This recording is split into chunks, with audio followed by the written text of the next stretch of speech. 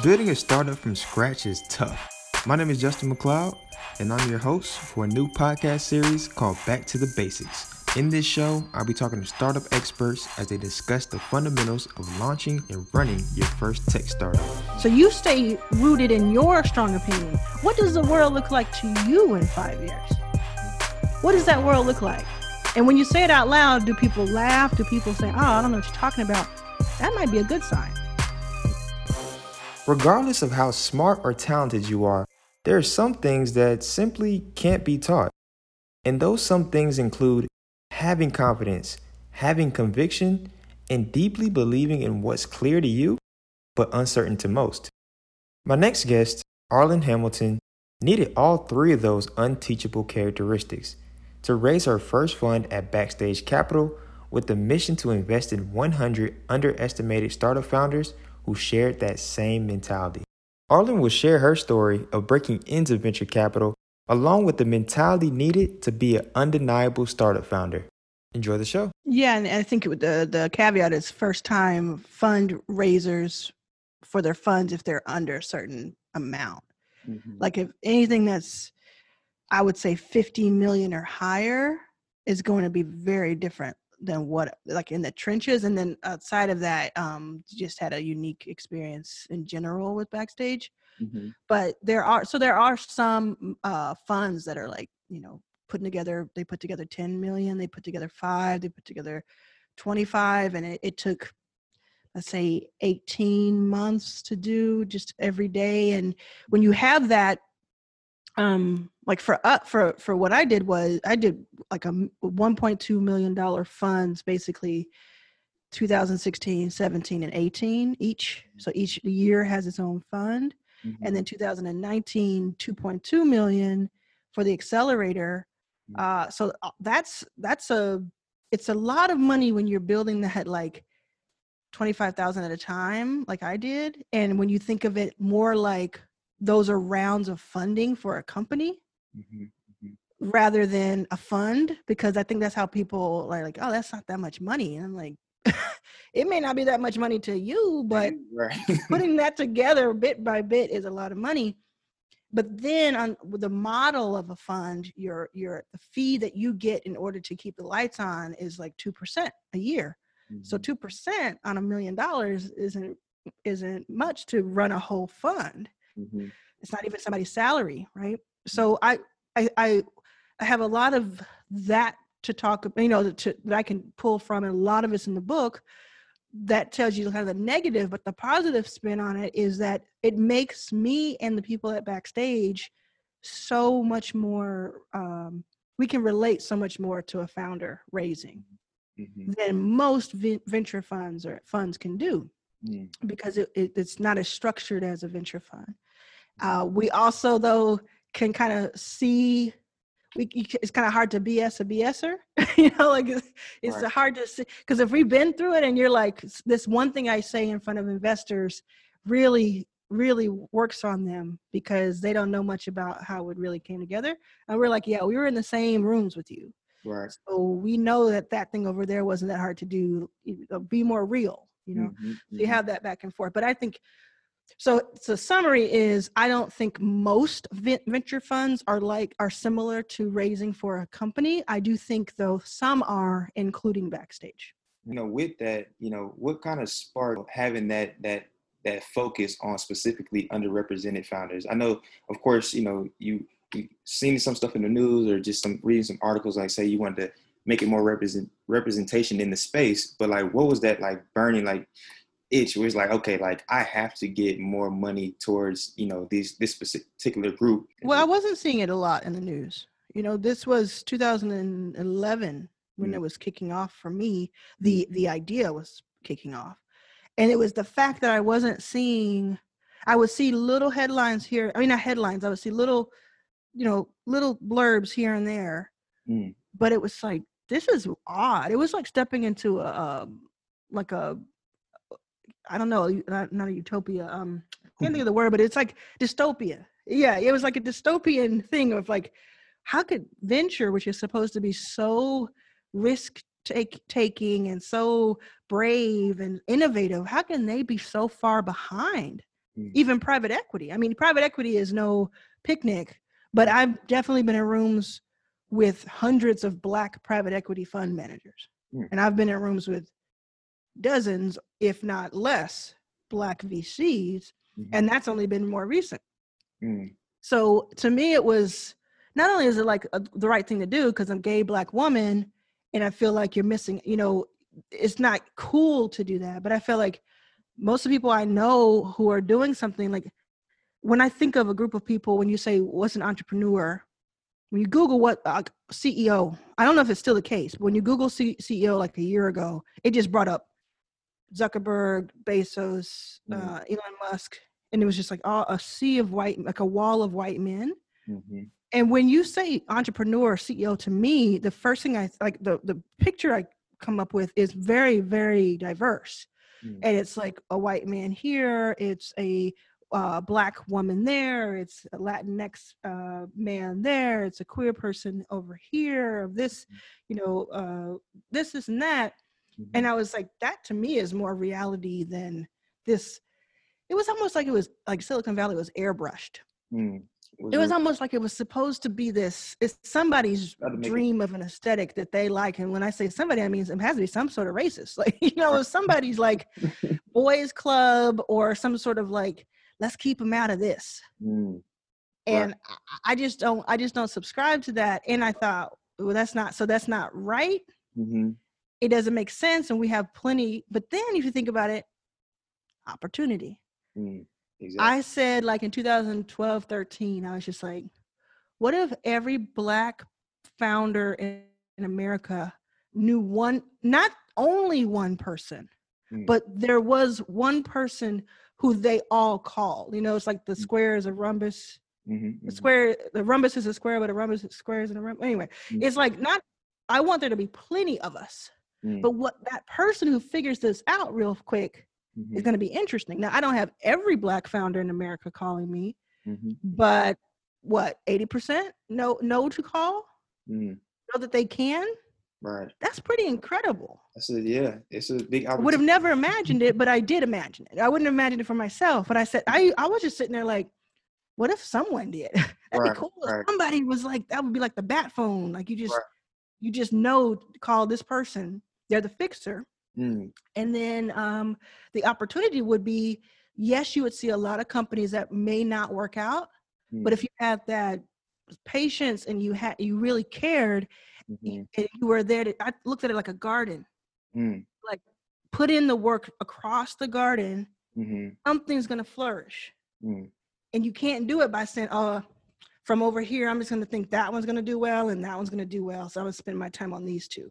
You got to put 100 in the garden and work with them the same over and over again through many seasons. And then you're going to see this goes this high and this one goes even higher. And this one didn't work out so well, but guess what? Next time they go out, they come right back to you.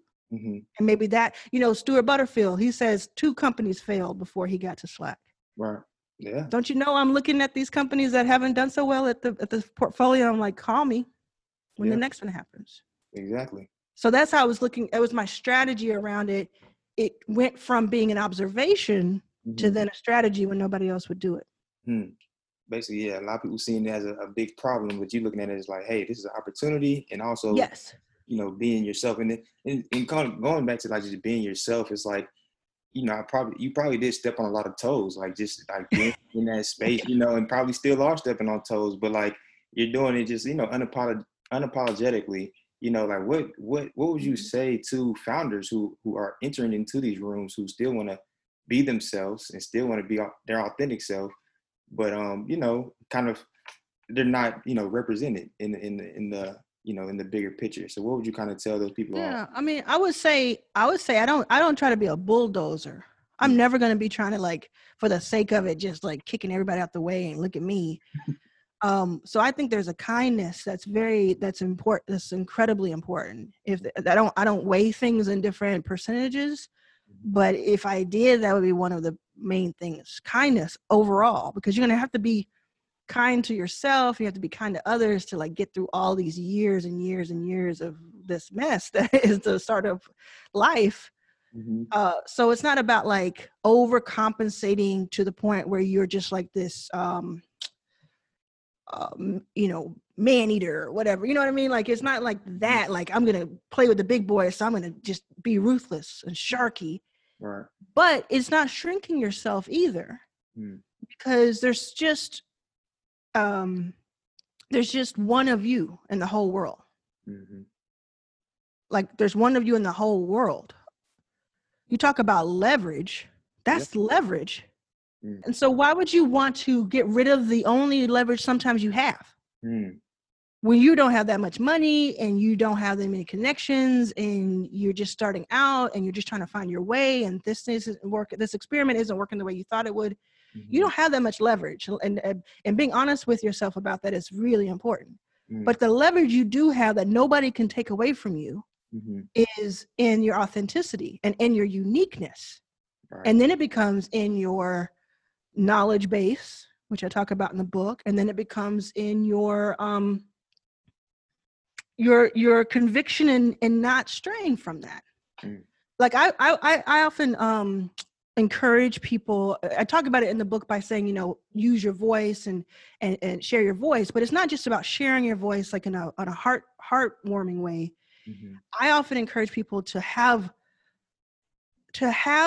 firm opinions about things, even if it's not popular, and do so boldly and out loud, because that will then it's just like such a basic thing to me, like that will attract stuff to you. Right. Because you can, anytime I see somebody who's like middle of the road, like they never talk out of line, they always go with the flow, they never speak on current events, never, I'm like, they're probably going to be so safe. They probably have a really good 401k plan. Yeah. Right. Yeah, that's cool. But they're not going to like soar through space. Yeah. With this one lifetime. It's a quote that you use. What is it? It's the be yourself so that somebody else is looking for. I don't know. So it's be yourself so that the people looking for you can find you. Congrats. You made it to the midpoint of this episode. Thank you so much for listening to the Back to the Basics podcast. Before we get to the second half of this episode, we first want to give a big shout out to our awesome sponsors. So check them out.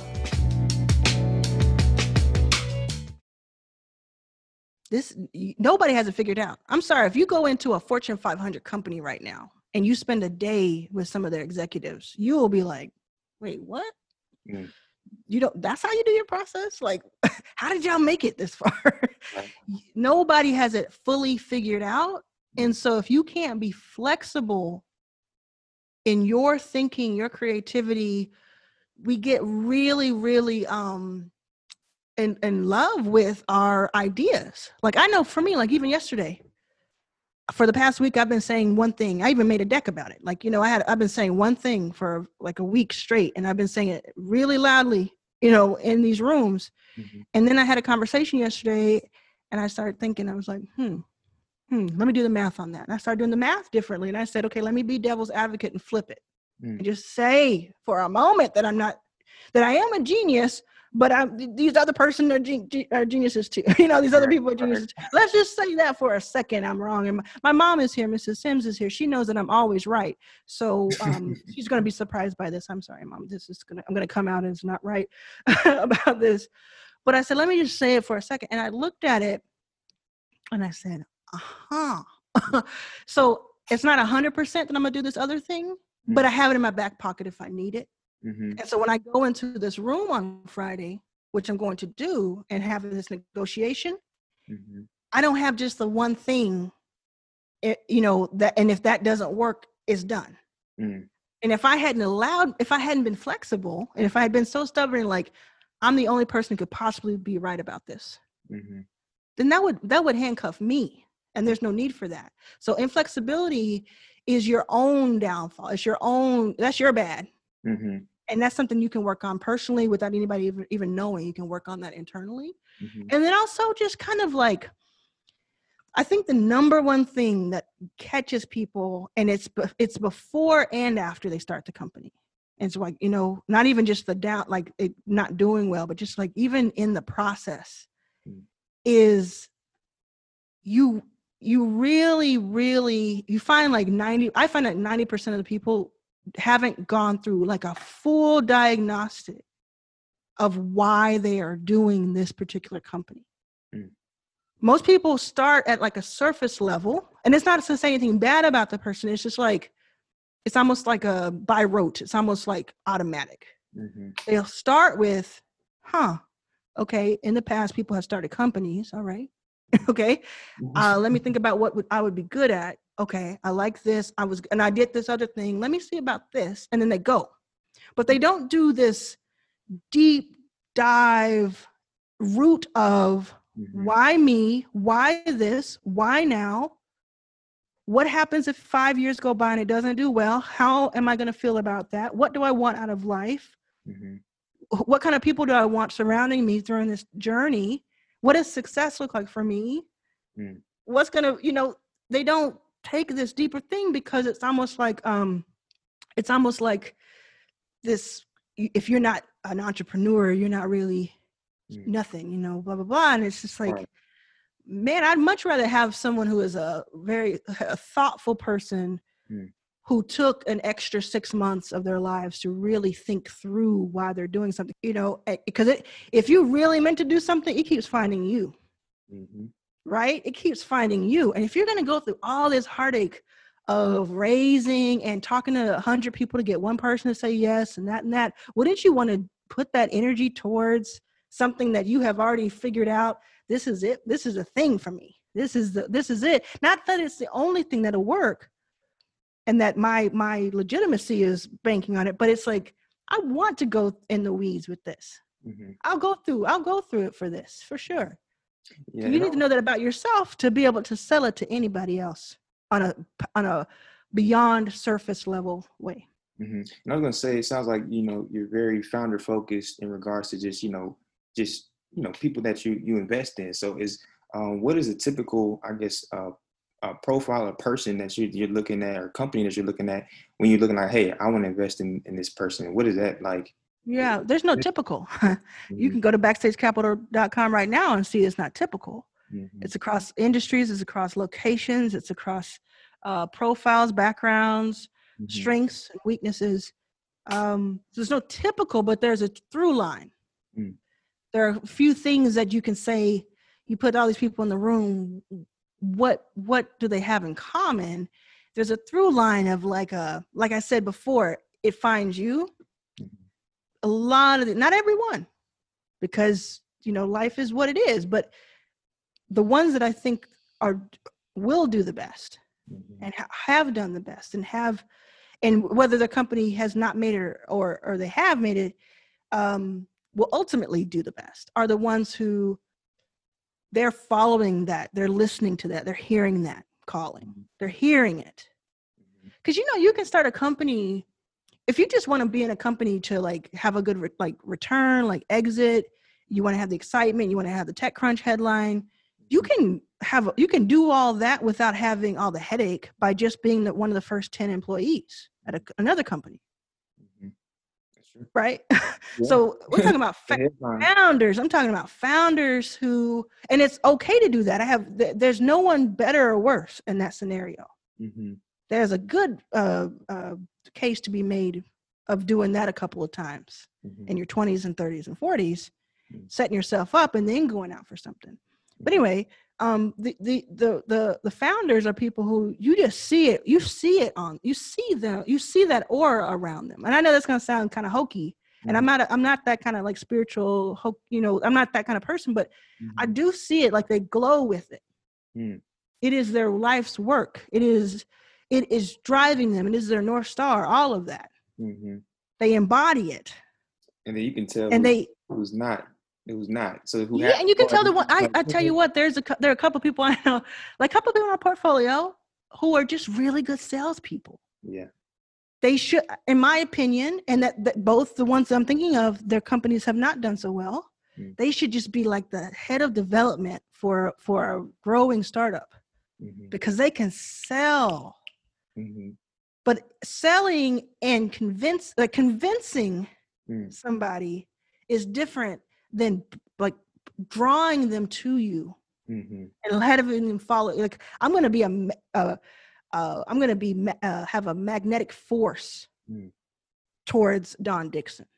Oh yeah. Magnetic force towards Harold at Bandwagon. Yeah. Magnetic force to Jessica Matthews. Like, I'm going to be like, take me with you, please. Instead of, okay, you're telling me logically what I'm supposed to be feeling. I don't know. And that kind of person, the reason they're like that is a combination of things. And one of them is they figured out their why. Because right now, like, I could, a lot of people really want Backstage to win. Because I think most people realize, like, I'm not going anywhere. Like, I'm serious about this. I've been around for 9 years. Like, this isn't a fly by night. You want to see how it turns out. After all this, you want to see how it turns out. That's what you want in a founder. And it's okay if you're not that person today or yet. It is okay.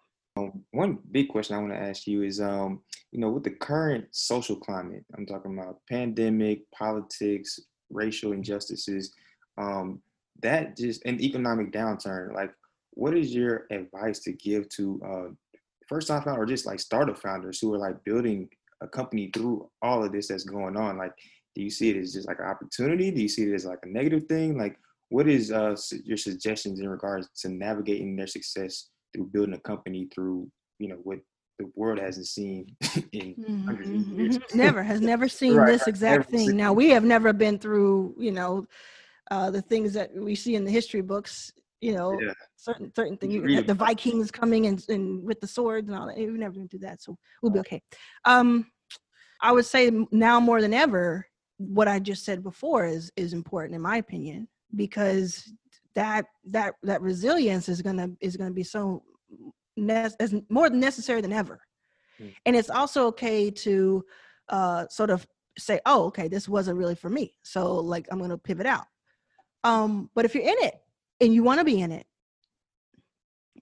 I would say don't get too caught up on think pieces about like where the future of work is going, or what this theme will be, or what will emerge after this. Because again, we're going back to that really truth tenet, is that nobody has it figured out. They're saying that with the advice I gave before about having a strong opinion, but their strong opinion doesn't mean you have to follow it. What does the world look like to you in 5 years? What does that world look like? And when you say it out loud, do people laugh? Do people say, oh, I don't know what you're talking about? That might be a good sign, because that means they're not seeing it. Do you know how many people asked me in 2014 and 13, wait, are there enough women starting companies that you can invest in? Oh man. What? Yeah. Like, the thing that it sounds so, of course there are. Of course there are Black people starting companies. Of course. It sounds crazy until it doesn't.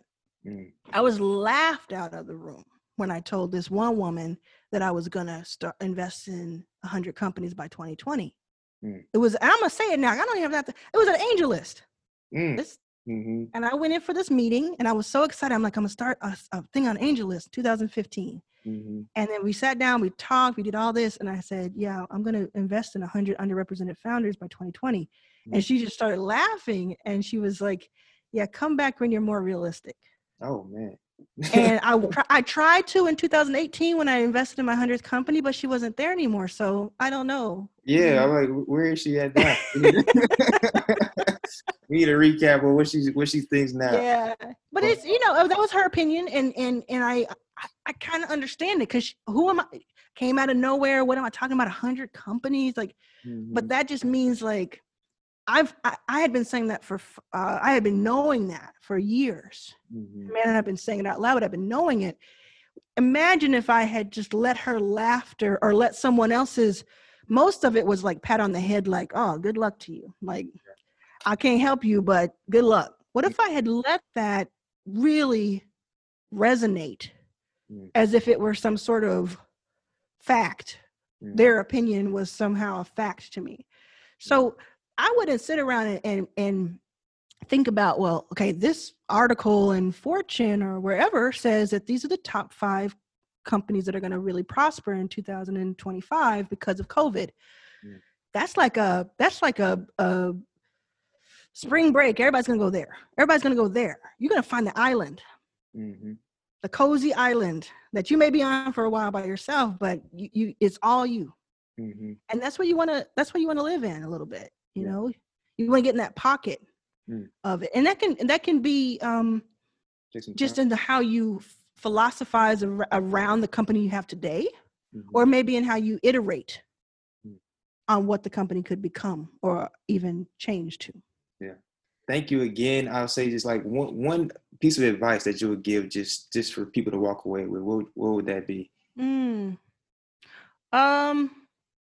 Just do a lot of research. Like, no, I know that sounds like just simple, but that's one of the things that people walk into investor, like they walk into these rooms and there's so many other things against them. But if on top of that you can't control, right?